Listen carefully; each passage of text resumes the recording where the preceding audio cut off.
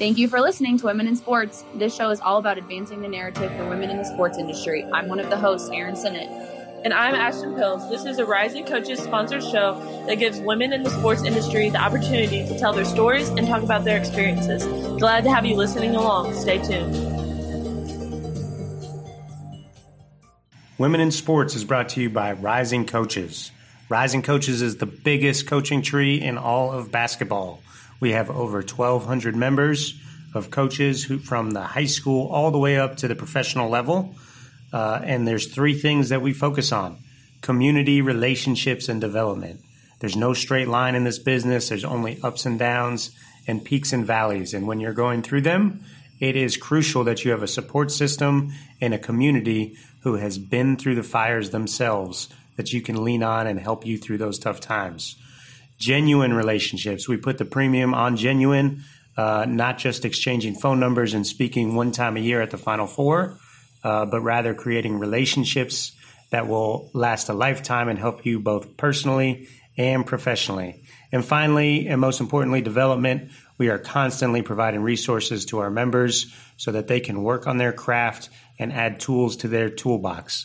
The premise is this: if you sign up and become a member for Rising Coaches for just $120 a year, the relationships and the network will take care of themselves organically so that you can focus on working on your craft and better serving the people that you come in contact every single day as a coach.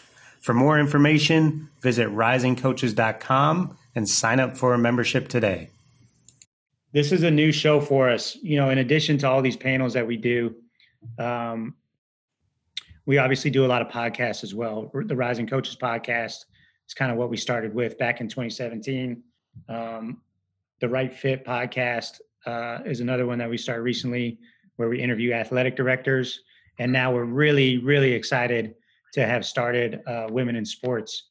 We started Rising Coaches 10 years ago, back in 2010, again, as a way just to help coaches connect and cut out a lot of the BS. You know, you got to know this person, you got to know that person, and just have a community where coaches can just talk like for real about things that go on in the industry and how to best navigate it. And, you know, through word of mouth, our community just grew and grew and grew. And we were all coaching full time, so it wasn't like we were putting time and resources into it. But it grew to the point where we had really strong brand awareness. Now, because I coached on the men's side, and Brandon, who you heard from a minute ago, coached on the men's side, and our other partner, Andy Farrell, coached on the men's side, you know, obviously our brand awareness just happened naturally to grow in men's basketball. But it's really important to us. And I stepped away from coaching last year so that I can put, you know, all of my time and effort into Rising Coaches. And one of the areas that I really was the most important for me to make sure that we grew into was into women's basketball. So when Ashton and Erin came to me about wanting to put together a show, Women in Sports, I couldn't be more excited about it. We had big plans to do things at the Women's Final Four in New Orleans. Obviously, you know, coronavirus threw a wrench at that like it did to so many other things. But this show is an unbelievable opportunity for us to, you know, empower Erin and Ashton to find guests that can shed light on women's basketball and basketball in general. And we're super excited. So I'm going to go ahead and stop talking, and I'm going to introduce our two hosts, the stars of the show, Ashton Pills and Erin Sinnott. Thanks, guys. Thanks, Adam. Yeah, so my name is Ashton Pills. I am a current student manager at the University of Kansas. Before this, I played 2 years at the NAIA level, and then I just have really big aspirations of being a collegiate coach one day, a basketball coach. So I decided to kind of take a leap of faith and come up here, and I'm really glad I did. We just kind of created this show, like Adam said, just to echo what Adam said, to empower other women. And I just think it's really important that we learn from other people's stories. I think you learn the most from what other people have done. Everybody has their own path, but we can take little nuggets of advice from everyone. So my co-host is Erin Sinnott. Yes. Hi, everyone. My name's Erin. I am from a suburb of Chicago, and I then played women's basketball at the University of Evansville. I played there for a couple years and then ended up transferring to the Division II level and played at Damon College in Buffalo, New York. During my time there, I just got to my last 2 years actually at Damon was the first time I had a female head coach. And for me, it was very, very eye opening that not only what all the things she puts into it, but they also have administration positions. So through my last 2 years under her, I really saw myself in the sporting industry, but just didn't know what I wanted to do. Everyone was like, "You should coach, you should coach," and that's a really it's a lifestyle for sure. You need to really buy in and do things like that. And I just really saw myself wanting to do events. And I worked for the University at Buffalo football team, and they were really successful and going through a lot. I was doing recruiting there and everything, and so I just really didn't know what I wanted to do. And then I ended up taking a summer and working for a ministry. And then after that, I am finishing up my master's degree right now at Southern Illinois, where I was a graduate assistant in the marketing department. Once again, where the athletic director there, his name's Jared Kill, he just really did a great job at bringing strong, powerful women into that department. And so it was something that I really just started to see the endless possibilities and the things that even as an athletic department at Southern Illinois really started to change and move. We have a lot of like women ADs. My boss was the only female, and so then I got to be the second in our department. And I really just saw a lot of different ways that women were really able to get into all of that. And then was luckily during COVID was able to have some downtime and get hooked up with Rising Coaches and just everything that I'm passionate about and that I want to represent and facilitate for you guys is something that it just kind of spoke to me, and I was able to convince Adam to bring me on board. So yeah, so if you guys want to go ahead, so we have Ashley Barlow, and then she's from Wright State. So if you want to go ahead and just introduce yourself, tell us a little bit about what you do. Hey everyone, thanks for having me. I'm Ashley, like she said, Ashley Barlow, from Indianapolis, Indiana. Played at Pike High School in downtown Indianapolis. And then I went on and played at University of Notre Dame for 4 seasons. After I graduated, I played 1 season overseas in Israel. After that, I got a phone call from someone asked them if I wanted to be on their staff. And at the age of 23, I was a Division I assistant coach. I was there at IUPUI for 2 years. After that, I moved on to the University of Evansville. That's how Erin and I met. I was there for 3 seasons. And then I am currently at Wright State University in Dayton, Ohio. This past season was my 4th season, and I'm going into my 5th year. I've known my boss since I was 8 years old. Her father ran a youth mentoring program in Indianapolis where he used basketball as a vehicle to get people to continue their dreams and things like that. So his daughter is actually my boss right now. And she says she does not remember this, but right when I graduated from Notre Dame, she told me that she was going to get a head coaching job and that she was going to call me to be on her staff. And when she got the Wright State job 4 years ago, she definitely did that and hung on to her word. And it was an awesome thing. And we've been pretty successful since. And I enjoy working with her and the staff that she has created.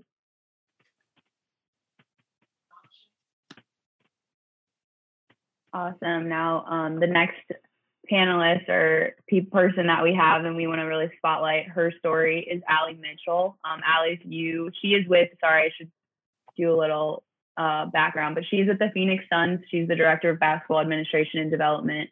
So Allie, if you want to go ahead and take it away and just tell us a little bit about yourself. Let's come back to Allie. Thanks for having me. Sorry, Allie, you're frozen a little bit. Maybe we That's can get okay. Oh, are you back? Can you guys hear me? There we go. Yep. Yep. Okay. Sorry about that. Technical difficulties. I'm up in Portland, Oregon, escaping the heat of Arizona. Like they said, I do development and administration for the Suns. I did not really play basketball. I'm not very good at basketball and quit in high school. So I went to grad school. I graduated in 2010 in college and just couldn't find a job and had no idea what I wanted to do. So I went back to school for sports business. I was always an athlete. I played lacrosse, and then got an internship with the Clippers during the lockout. And I think for me, that was the best thing that could have happened to me during that time, because as a lot of you guys know, a lot of people say they want to work in sports, and we had about 45 interns in my department alone. And I was pretty serious about getting a job. And the day the season resumed, I think all 45 of the interns showed up, and I had been working before that. And so I kind of secured like the lead internship position, worked with the Clippers as an intern, and we worked out of the training facility, which is how I got over into the basketball side. I ended up working for the head coach, very like reception, personal assisting him, and then got into the scouting side just because there wasn't a lot of people there. So I was doing the scheduling and whatnot. And that led to the basketball administration side. I started doing contracts for our team, and then really worked on the like recruiting and helping the scouts with the Clippers. And then went over to the Suns to do team services. And that was really like administrative as well. But I was kind of the main point of contact for all of our players as they got to the team, all of our coaches. So I ended up, just because we were very small at the time, we'd had a lot of turnover in the first couple of years. I was just the main point of contact for our players and took over on the development side, which was what I ultimately wanted to do when I first started. And so it just was a fit. And here I am now. And I think it's just that has grown into more and more development, off-court stuff for our team as I've been there, just as relationships have built. And here I am now. Yeah, that's awesome.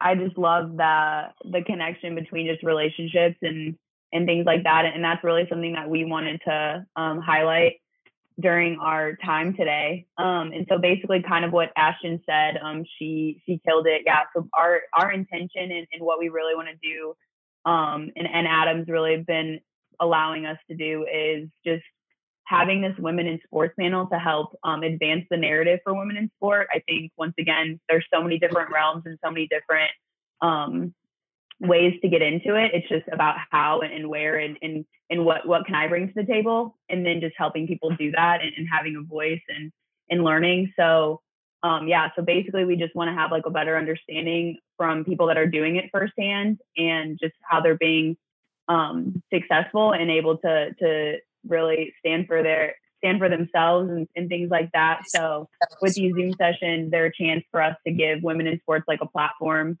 So basically with that, kind of going into back to Coach Barlow, what do you, how do you really see, or how have you seen over just your coaching career with like women changing and you being on an all-female staff, correct?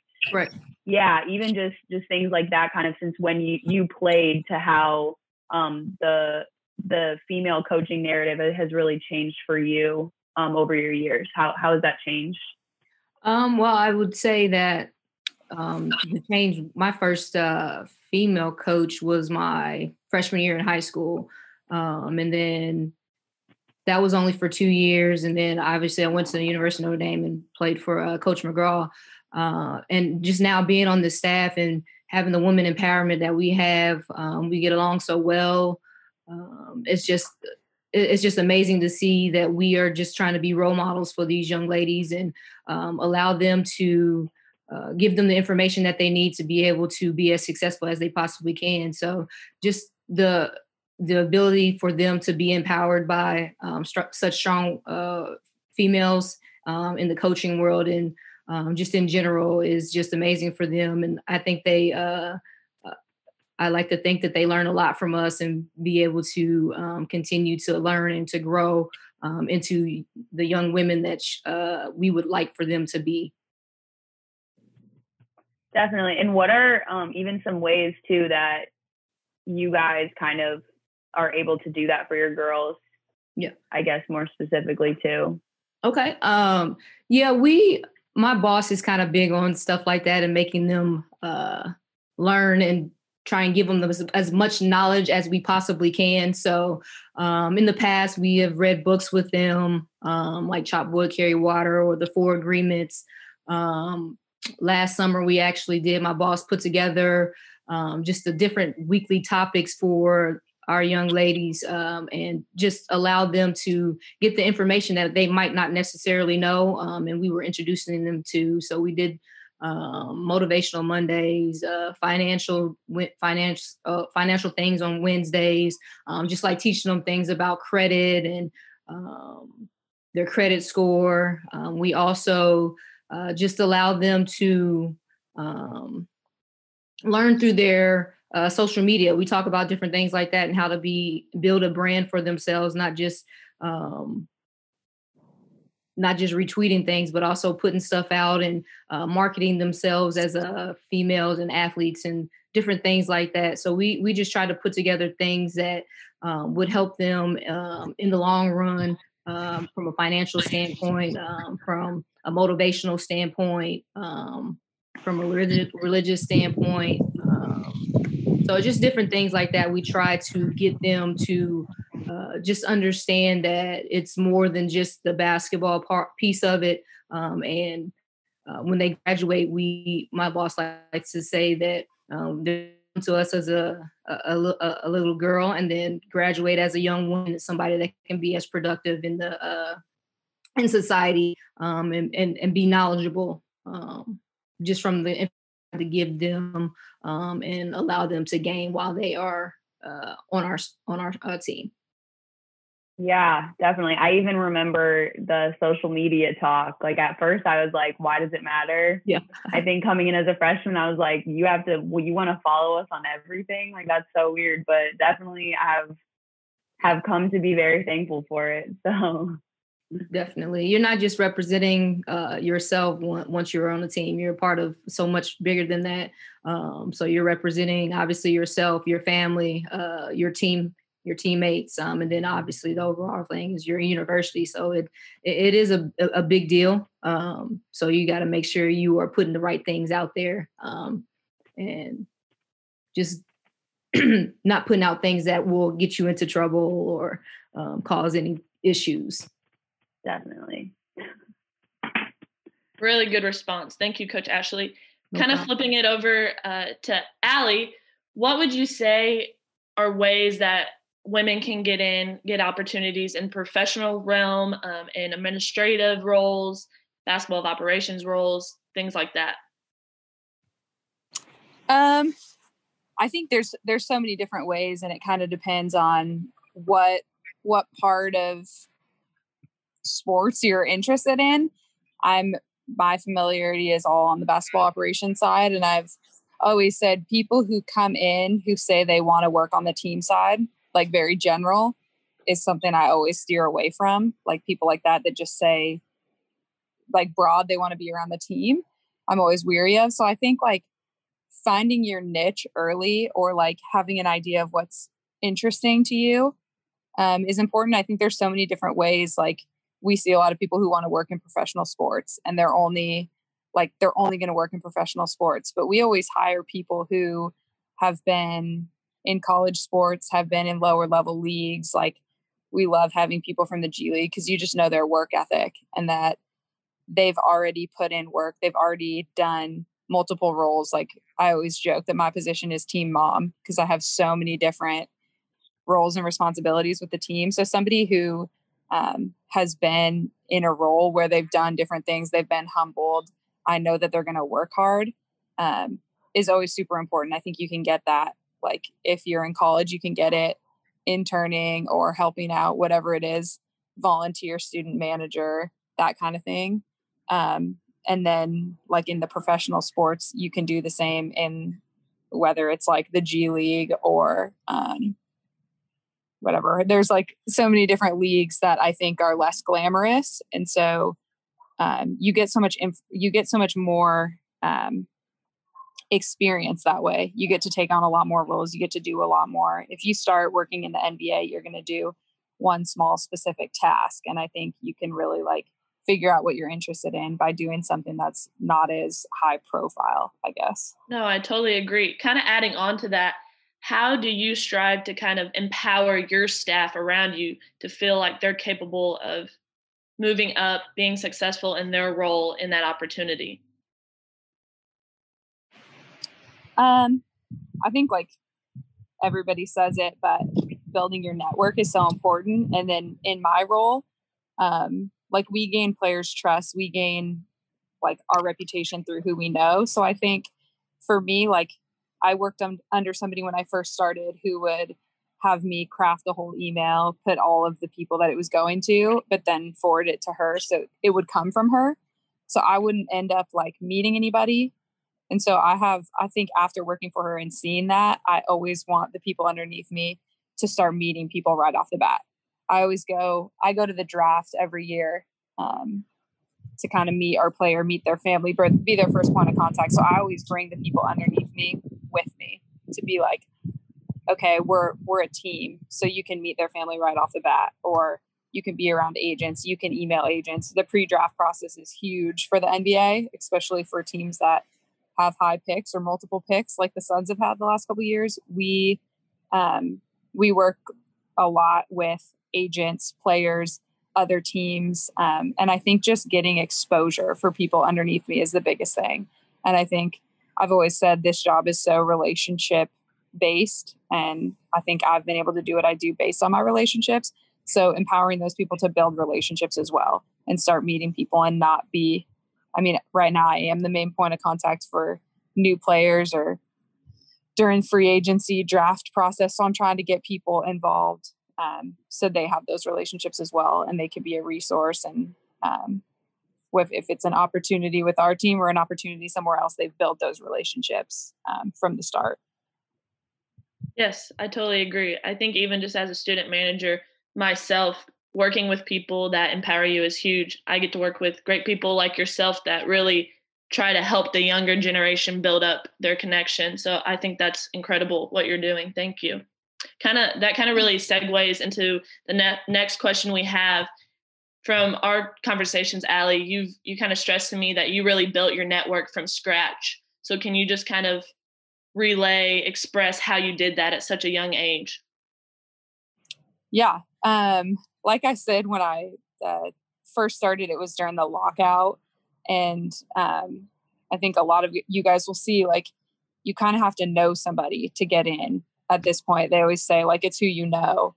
It's not about your experience. You have to get recommended. And especially on the operations side, we don't have interns. Like, if you're an intern, you're usually like, played with one of our players or like a family member of somebody or just something where you have an in already. And I think when I started, it was almost an advantage for me because I didn't have anybody. I didn't know anybody. So I knew I had to work extra hard.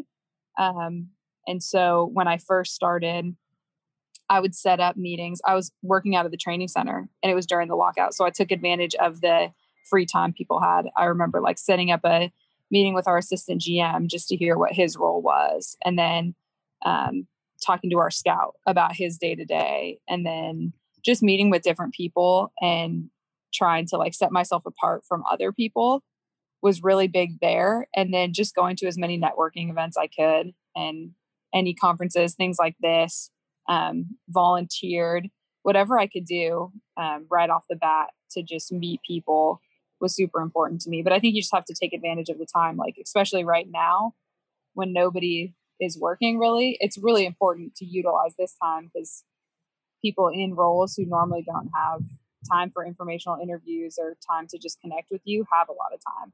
So I think when I started, it was during a time that people had that extra time. They were willing to talk. They were willing to give advice and help me out. So I got lucky by just, taking advantage of that. And I think it sounds crazy, but of the 45 other interns, I was the only person doing it. So I think if you feel like there's so many other people you're competing against, people aren't doing that like we think they are. So that was big for me. No, that's really good. And I think that coaches, at least from my perspective, my experience, it takes a lot of courage to reach out to a coach. And I feel like coaches respect that, administrators respect that, and they're willing to kind of share with you and give you their insight. So that's really good. Thank you. Yeah. Yeah, I definitely think, I thought I was muted. Whew, okay. I definitely think too, like this is kind of aimed at Coach Barlow. So like even you had like kind of the network, like you played for Muffet McGraw. I think sometimes we think about, I didn't play for this person and I don't have this connection and I don't have this and that, or my dad's not this person. So how even still, like, you still have to work, you still have to network and figure out what you want to do. So how did kind of playing for Muffet, like how did that translate into like, hey, I want to coach, you know what I mean? Because sometimes like just because you're a really great player doesn't necessarily mean you're going to be a really great coach. So how were you able to kind of formulate like your coaching equation out of all of that? Right. Well, I think from a young age, I think I've always wanted to be a coach. So I kind of went in with the mindset of doing that and just using my basketball IQ as a player, being able to just figure out defenses and offenses and things like that. And also being able to learn from different people. Like Coach McGraw, I was a tri-captain my junior and senior year. So that allowed me, that was the biggest opportunity that I had to be able to learn different people and different ways that people responded. Like some people you were able to yell at, other people you have to pull them to the side to tell them something when the time is right. You just have to be able to learn the individuals that you are working with and build that relationship with them. Most people will do anything for you when they know that you care about them. So just being able to learn that and be able to develop that while I was playing under her was huge for me. And also when I first got into this, like I said, I wanted to be a coach and was lucky enough to be able to get a phone call that asked me to be on the sideline. But being able to just go back and call her after I got that phone call was just amazing, because she obviously, a Hall of Famer. She knows what it takes to be able to actually get into this profession. So she was actually one of the big reasons and the big keys. I think I was able to do well in the interview process when I was going through it, because she actually went through some questions with me. I was able to prepare those questions. I wrote them all down, obviously, so that I would be able to know what I needed to go back and do and be able to look up. So that was a huge key for me. So yeah, that was pretty huge on her part, and just stuff that she she loves to do that stuff. I can still text her today, still call her today. And right after she made her announcement a couple of weeks ago, I was texting with her. So we still have that relationship, and it's pretty awesome. Yeah, that's awesome. And you said a part just about kind of like with your players, like once they know that like you care about them, and kind of how have you been able to cater? I think a huge question that I got like feedback just from my old coaches of things that they're starting to go through is even since my time playing, it's completely different. You have completely different social media platforms. Kids are getting, advancing in so many different ways. So how kind of are you able to do kind of formulate that with people and get to know your players and get to know like how they want to be coached? Like, is it something where you are able to kind of ask them like up front when they're freshmen, like what, like how can I approach you? You know what I mean? Because there's still kind of that you're the coach player type role. So how do you guys kind of like defy those lines, but still, want to respect them and get the most out of them? Right.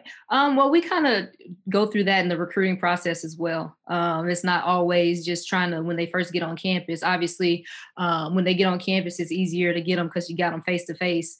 But we kind of go through the whole recruiting process and learn them through that way. And most of the times the recruiting process, we're not even really talking about basketball. It's like the other stuff that goes on, just getting to know them, like what kind of TV shows they watch, what do they like to do when they're not doing basketball, how do they interact with their parents, their siblings, their coaches, their teachers, different things like that. So it's not really always about the basketball aspect of it.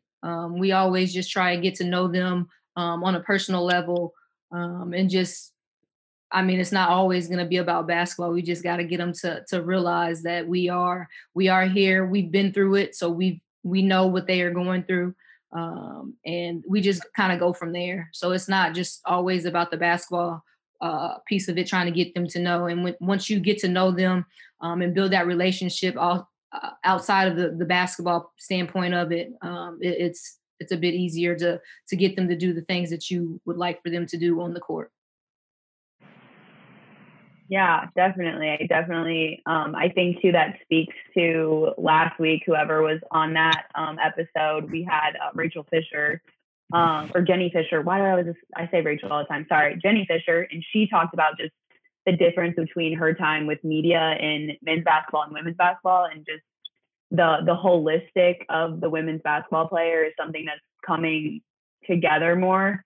Mm-hmm. And I think that's really cool that's something that, I guess, as being an athlete that was recruited, you don't think about like your coaches actually caring about like what you watch on TV and stuff like that. So I think that's definitely really important for sure. Definitely.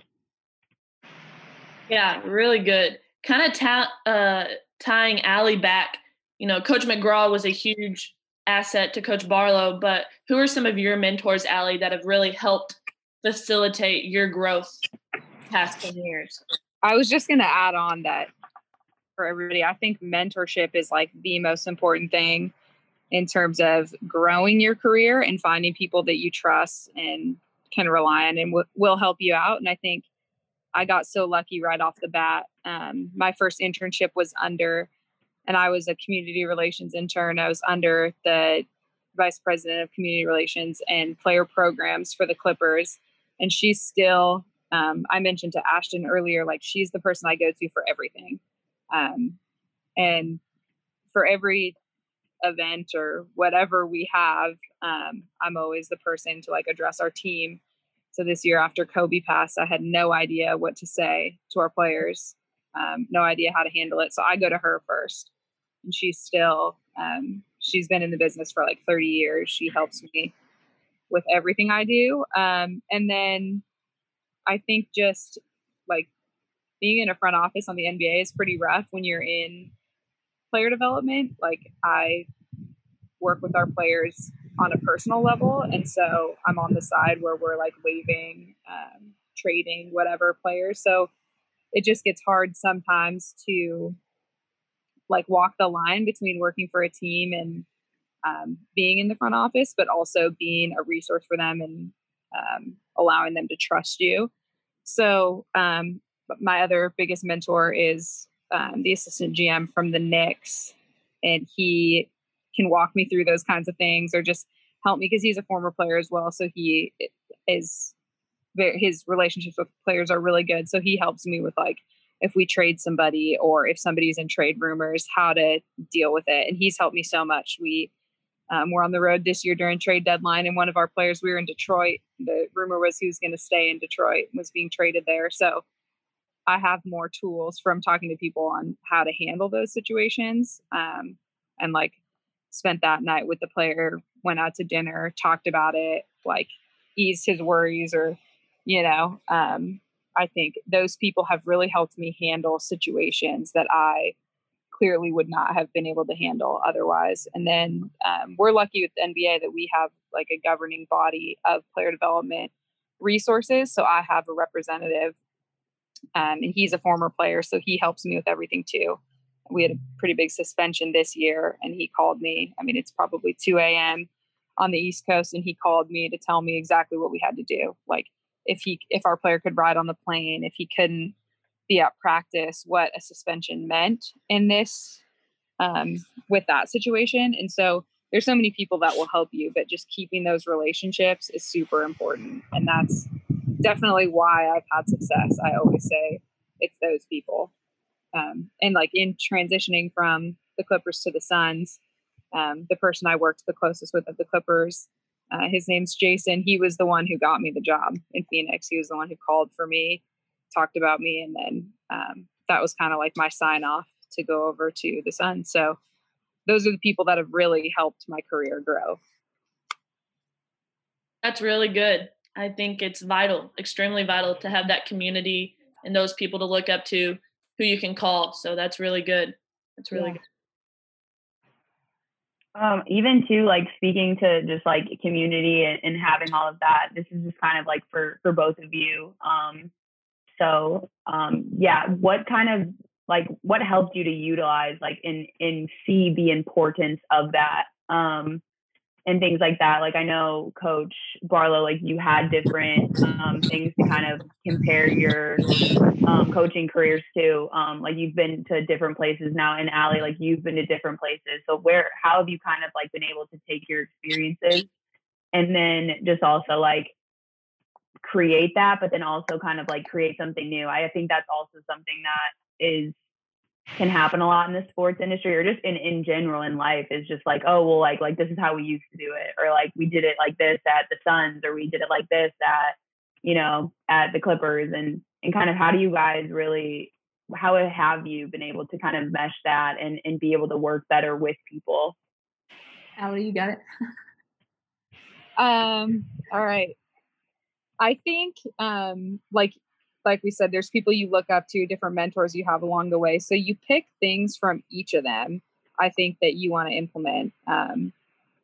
When I first started, I worked for somebody who, it was hard. I had like 3 really hard years of like wanting to quit, but she was very good at her job and like very detail oriented. But I honestly learned how I didn't want to lead.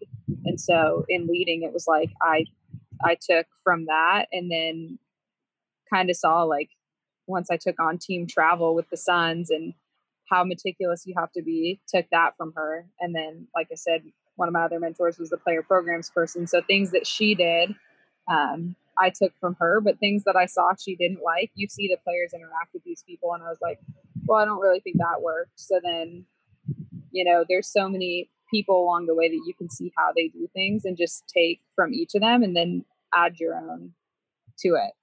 So I've been, I guess, fortunately and unfortunately, have seen like 3 different coaching staffs with the Suns. So there's been a lot to like pull from, and like I've gotten to see a lot of things that I really liked or really didn't like. So just taking pieces from each person and adding to it, I think. And then I was with the Clippers when we were up 3-1 in a playoff series and lost.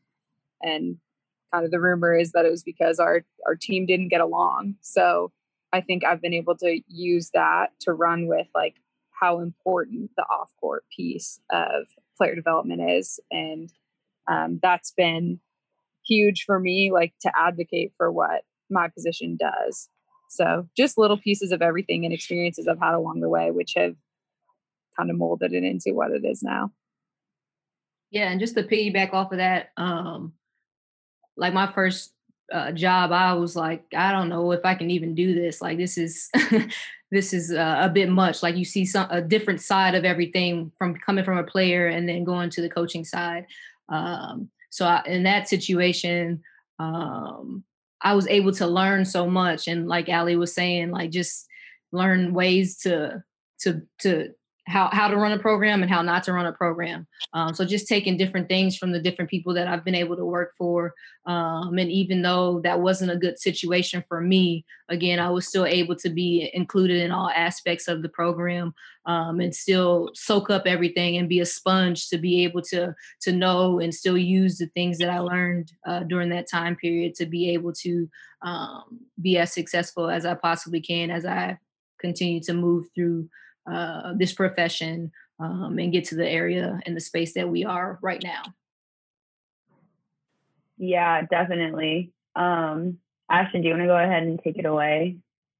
Yeah, just kind of transitioning. Allie, you mentioned you're a big advocate for the off-court responsibility of player development that you are the head of for the Phoenix Suns. So can you just talk about the specific opportunities that you seek out for your players to do off the court that really are pertinent to their growth and success? Yeah. I think I kind of live by like meeting players where they're at. So you have the NBA is so different. Like once you get to the professional level, we have a 19-year-old player and we have like a 30-year-old with kids. So you have so many different types of development for each of them. So like I've said all along, like it's such a relationship and positive relationship business where it's so different for each person. And so just like the most important thing is getting to know your guys, and in the NBA, it changes so often. But it's just so, each guy is so different. One, like I said, we have a 19-year-old. With him, it's like teaching him how to live without his parents, teaching him how to cook. It could be like setting up cooking classes or bringing in somebody from our finance department to teach him what everything on his check means, like what taxes, what escrow means, what's being taken out, like that kind of thing. And that all, oddly enough, counts as development for us. And then for other guys who are veterans or who have like a team of people working for them, they'll just come to me with like, hey, I want to get involved with homelessness in the city. And then I have to build a network in different types of community outreach to find opportunities for them. Just recently, we set up like a free lunch for students who were at a school and were all on a program where it was like affordable lunches. So we brought in a food truck, or going there and bringing them all signed basketballs, or just doing stuff player specific for each of them. The league makes you do a lot of certain programs.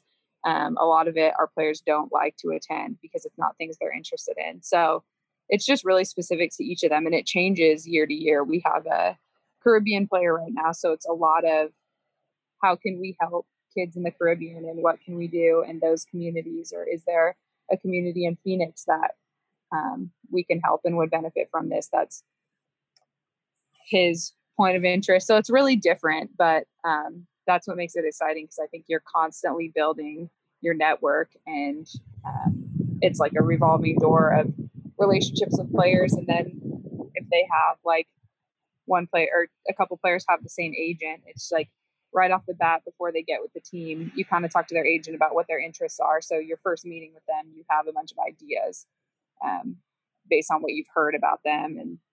And so, yeah, it's really different, but I think just specific to each guy.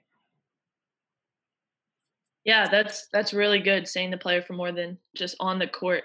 Totally agree. Coach Barlow, could you just add on? Obviously, you're an assistant coach. You're very involved with the basketball aspect, but how do you see your players as more than just an athlete? You know, how do you help them find those responsibilities, those opportunities outside of the court? Yeah, like I was saying earlier, we try and give them as much knowledge as we possibly can while they're with us. But yeah, we've done some community service outreach things as well. This past season, we went to a place called the House of Bread, where we were passing out food and helping feed the homeless.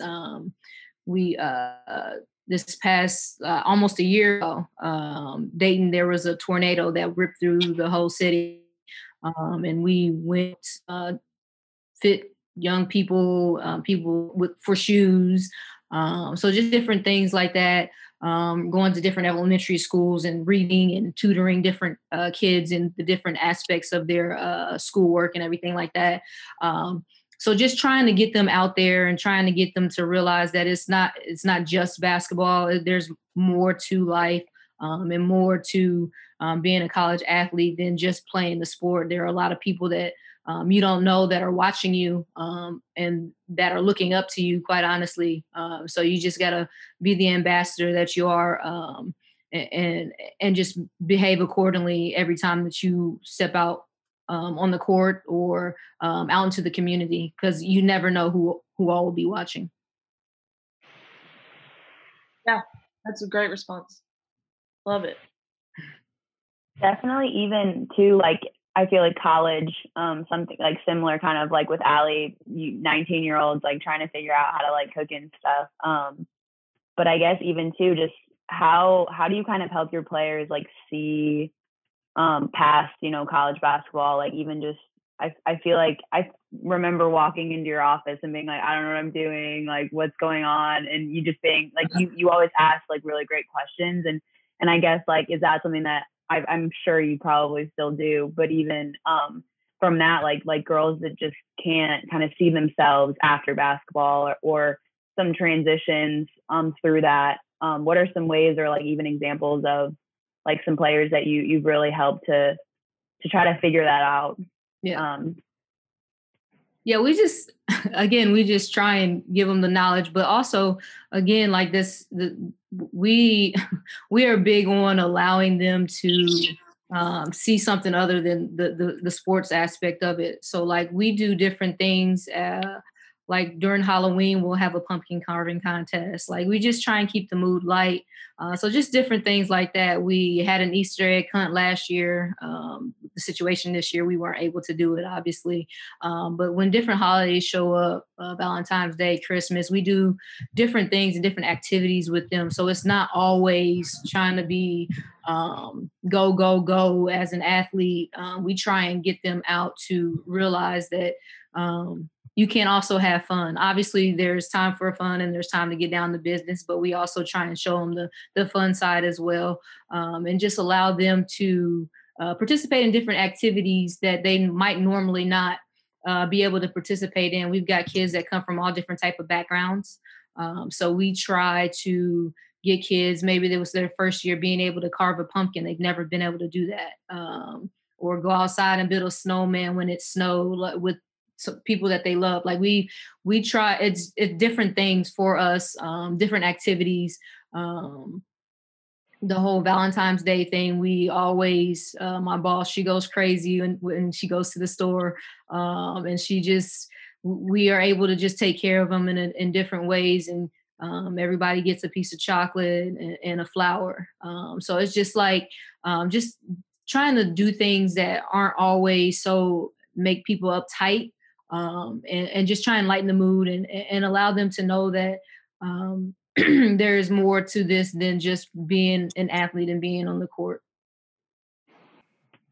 Yeah, definitely. I think that is something that is super important too, to just have your coaches see you more than a basketball player, and really build that relationship is definitely something that I've experienced from just the different coaches I've had and things like that. But this is kind of for Allie too. How have you been able to kind of handle like being the main contact for the Phoenix Suns? I guess, like, I know you kind of talked about your mentors and things like that, but ultimately, how do you handle that, making that final decision and doing that? It's a lot of work. I feel like I'm on call all the time. And it's not necessarily like I'm the only or I'm the main point of contact, but I'm definitely our players, like whatever they need. I make jokes about it, but one of our players this year asked me about sending literally freezing a pig and sending it in the mail. And I'm like, how or why would I ever know that? But just, there's like so many different things. But I think the biggest thing for me being that person, like the main point of contact for players and coaches, is like empowering them to learn to do things on their own.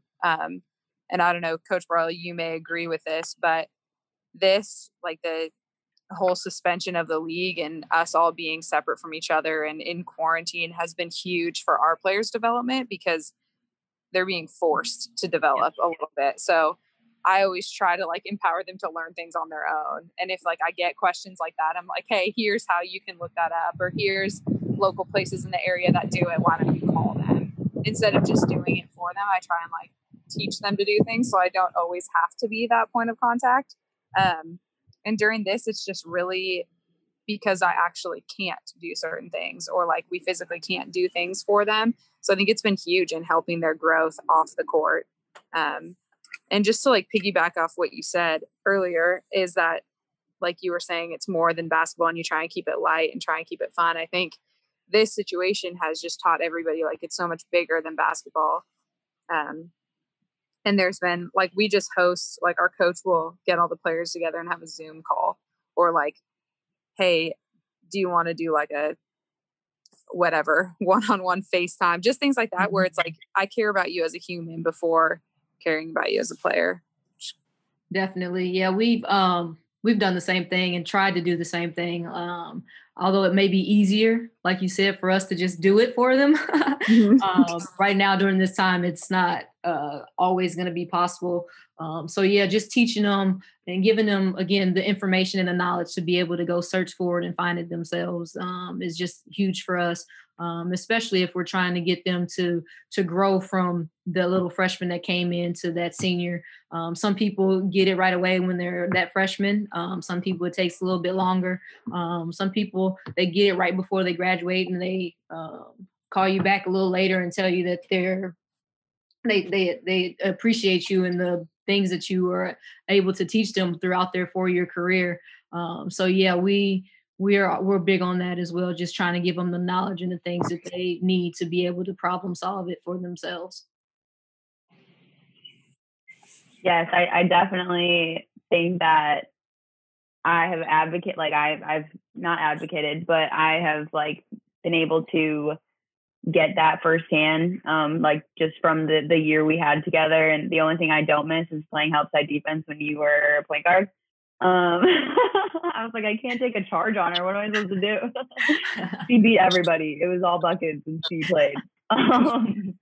So definitely, but just kind of too, this can be for both of you. Just what just good advice or those kind of things, kind of outside of networking and this and that, but just things to look for when you're looking to get into this industry, like coaching or you know, the NBA, and then even too when you're there, how you decide to kind of change and when it's time to change. Can you guys just kind of speak to that a little?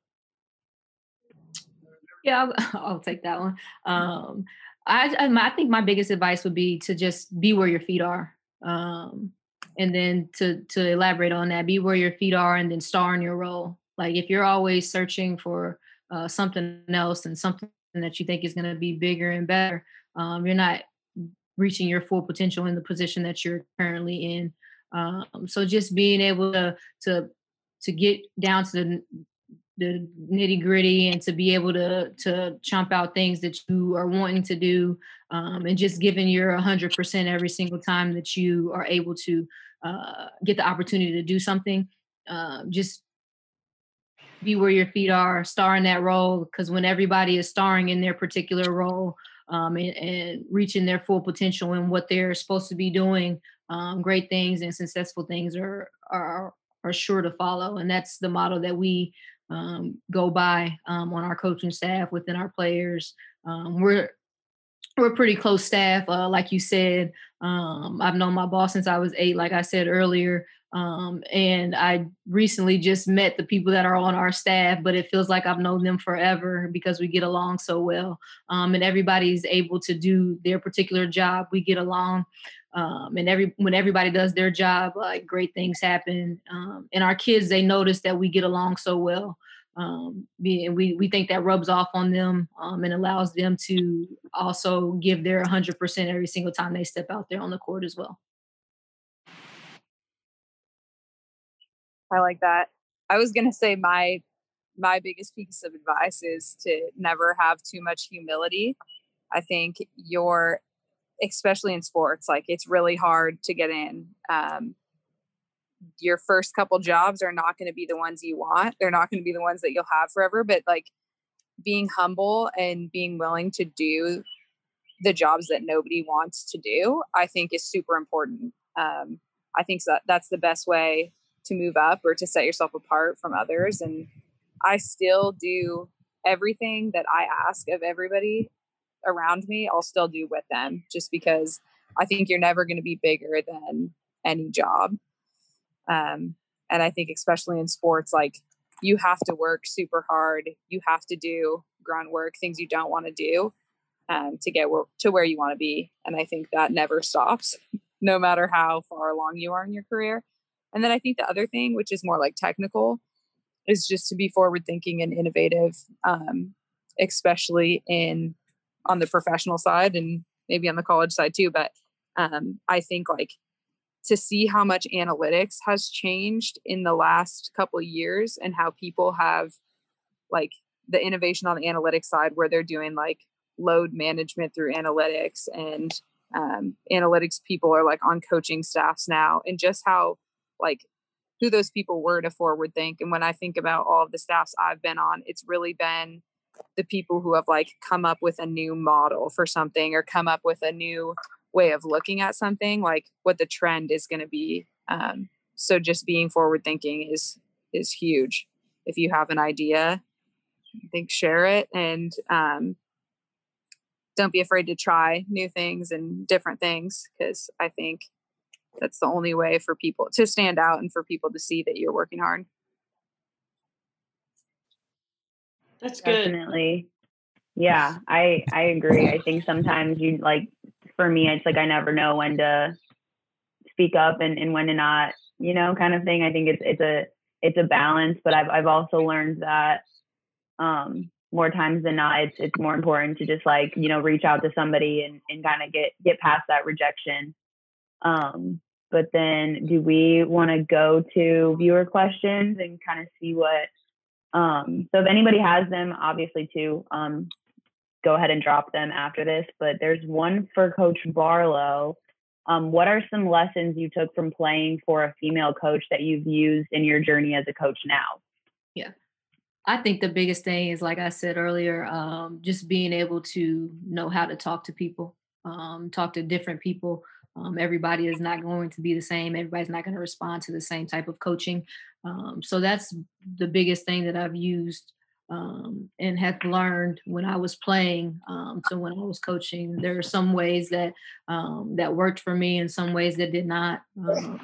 And I was able to realize those. I don't like to be yelled at. So I try to do and give my 100% and do everything that I was asked to do. So I wouldn't have to get yelled at. So that was my motivation, is to not ever have someone say that you have to play harder, you have to do better, so I was always going to give my 100%.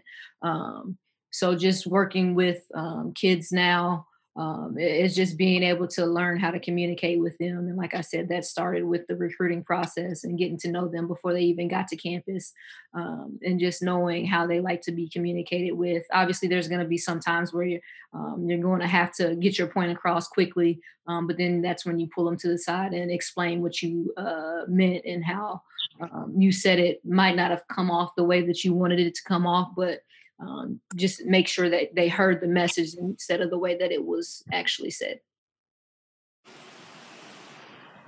Yeah, I definitely think that's important. I think too, just coaches saying sorry, you're just like, what? That doesn't really make sense. But I think definitely when you have that relationship and that position in place that is focused towards them, you can kind of look back to and just be like, hey, like, that might not have come off the right way that you needed it, but like that's kind of what we needed. And I think that just adds to building that relationship too.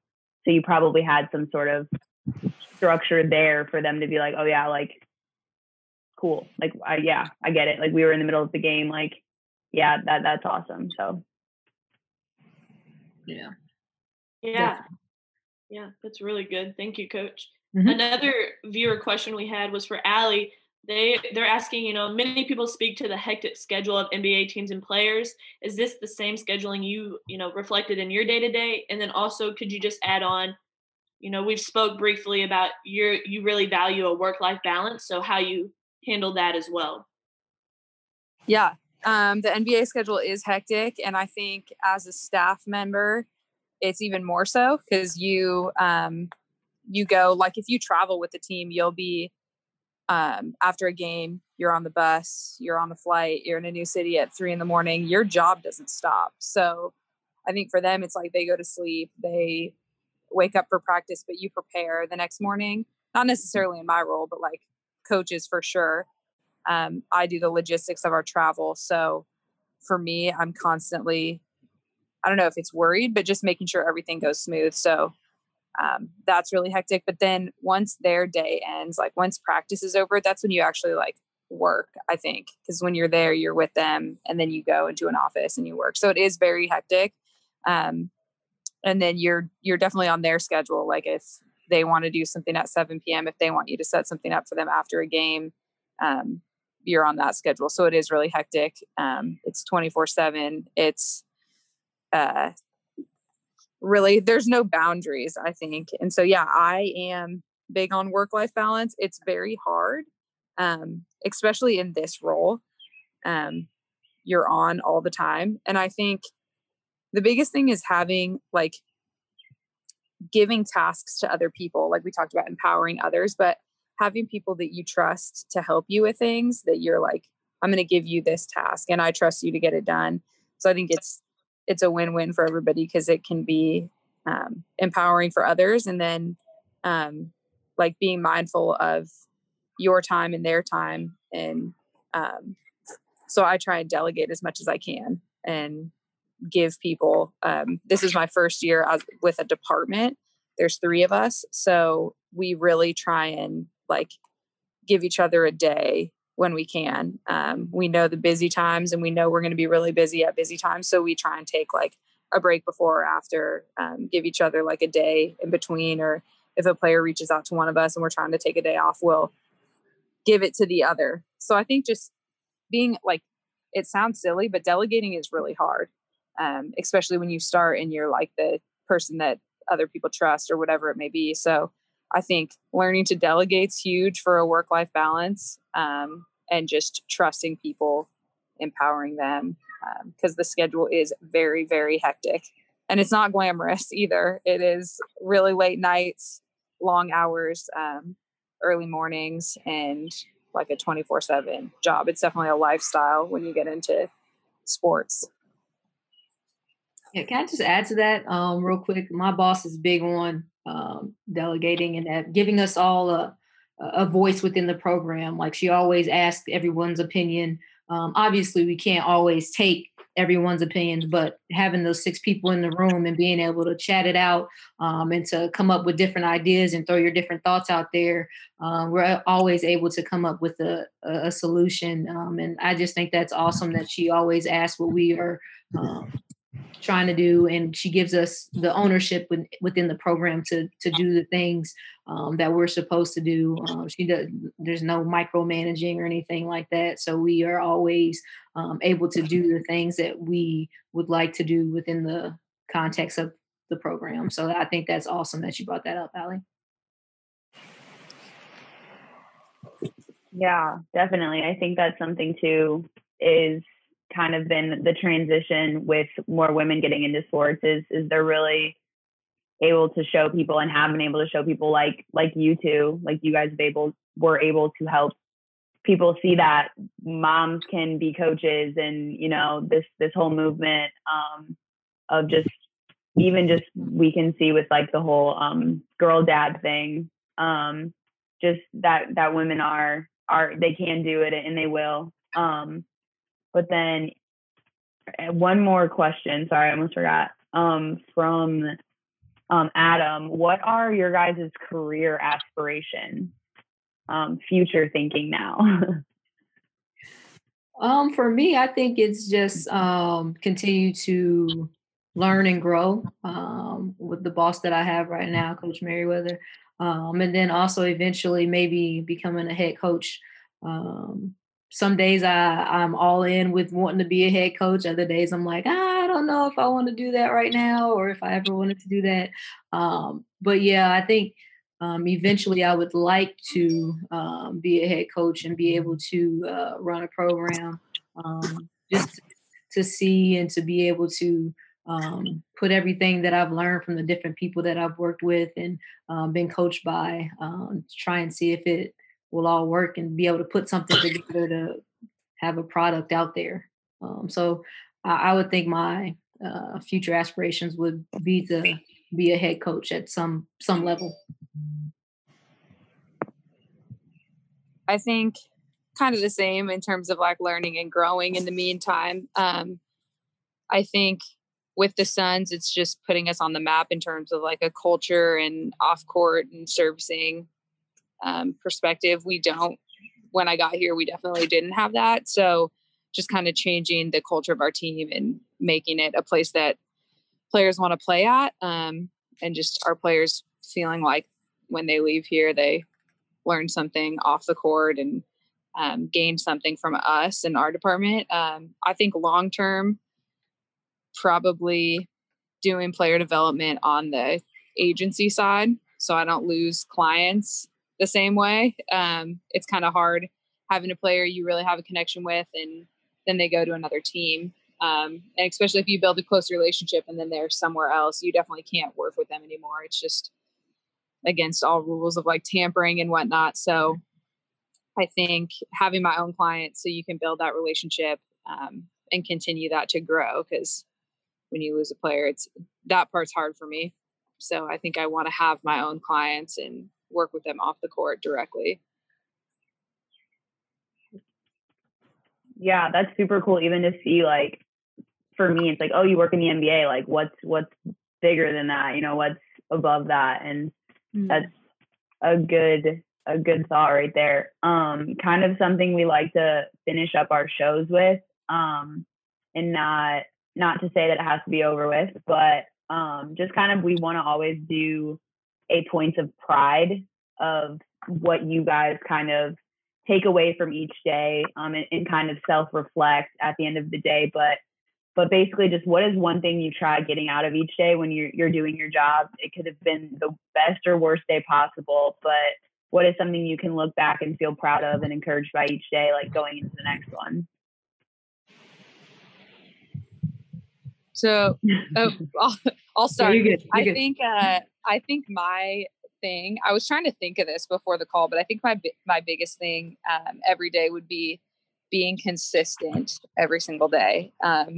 And it kind of sounds simple and silly, but like there's so many ups and downs. We lose a player. We have like a really bad story or whatever. We get bad publicity, whatever it may be. I think no matter what, and there's been some rough times with the Suns where we've lost by like 50 points or whatever it may be. I think I want to come to work every day in the same mood, like pretty level, positive, and not be affected by those types of things. So being a constant for our players and coaches every single day is really important to me. I think that's like the biggest thing for me to build trust, relationships. Like you always know what you're going to expect. And the mood's not going to change. You don't have to worry about, I think all of us have had bosses where you're like, what mood are they going to be in today? Can I approach them today? Is this a good time of the year? Is it too busy? Whatever it may be. I think I just want to be a constant every single day. Yeah, that's awesome. Mine's kind of similar to that. I pride myself on coming in the office or going into practice and having a smile on my face and trying to make everybody happy. Obviously, there are times when you have to know when and where, but just coming in and being happy every day and trying to make sure that everybody is, the mood is not so dim and so grim. Because like you were saying, like there's always going to be something that's trying to pull you down and bring you down. But just having a smile on my face and always trying to make sure everyone just sees something bright and sunshine. Because there was a time when I did not want to go into the office and did not want to put a smile on my face. It's just in a bad situation, but still was able to learn from it and grow from it. But ever since after that, I was like, I can't let myself get into this position anymore, get into this dark space. So each day I've tried to pride myself on coming in with a smile, trying to be happy, and to lighten the mood for everybody. Definitely. Yeah, that's definitely important. Mm-hmm. Both great perspectives. Thank you. on another note, just kind of tying everything together, what do you guys see being the overall improvement for women in sports, both in the college aspect, high school level, professional level? Well, just from my standpoint is just getting more of an opportunity for women. I know for at the collegiate level, we recently there was a female head coach hired as a men's JUCO basketball head coach. So that's pretty awesome. Just getting the opportunities and being able to run with them, and being able to hold our own and to be able to when we get those opportunities, do well with them, and to be able to continue to learn and grow and to not be scared to share our ideas. If they keep getting shot down, it doesn't matter. Eventually they're going to stick. So that would just be the biggest thing. Definitely. I agree with all those things. I think for me, just it's like not having to have women in sports conferences and groups and stuff anymore would be like the biggest improvement. I think right now it's sort of trendy to hire women, or like, you know, I don't want to say you're filling a quota, but a lot of teams are like, look, we have this woman on our coaching staff, or look, we have this woman in our training staff. And I think like women are qualified to do those jobs. Like, I think the day that we stop highlighting that because it just becomes the norm would be huge. But our team always gets talked about when we're on the road, because this is the first year we travel 3 women on the basketball ops side. And that's like so many more than other teams. And like, we have women locker rooms on the road now. We have, we're, you know, kind of treated like part of the staff now. But I think just the more and more that grows, where we're not like highlighted anymore. It's not like, look, the women have 3 females. And like I think like we get questions all the time. Like, are you the host? Are you a cheerleader? Are you a wife? Those kinds of things. Like when those stop, that'll be a big thing, especially when you're working on the men's side. Definitely. Yeah, I always think about like even with journalism and things like that, it was, well, how are we going to have female journalists if they can't go into the locker room and stuff like that? And even like the referee part of it, just from kind of seeing the facility aspect of college athletics, where it's like, it's not that big of a deal, you know, just go, you know, into a different, even like a split staff with, you know, like men and women. And it's just like those things you kind of see that they're not that big of a deal.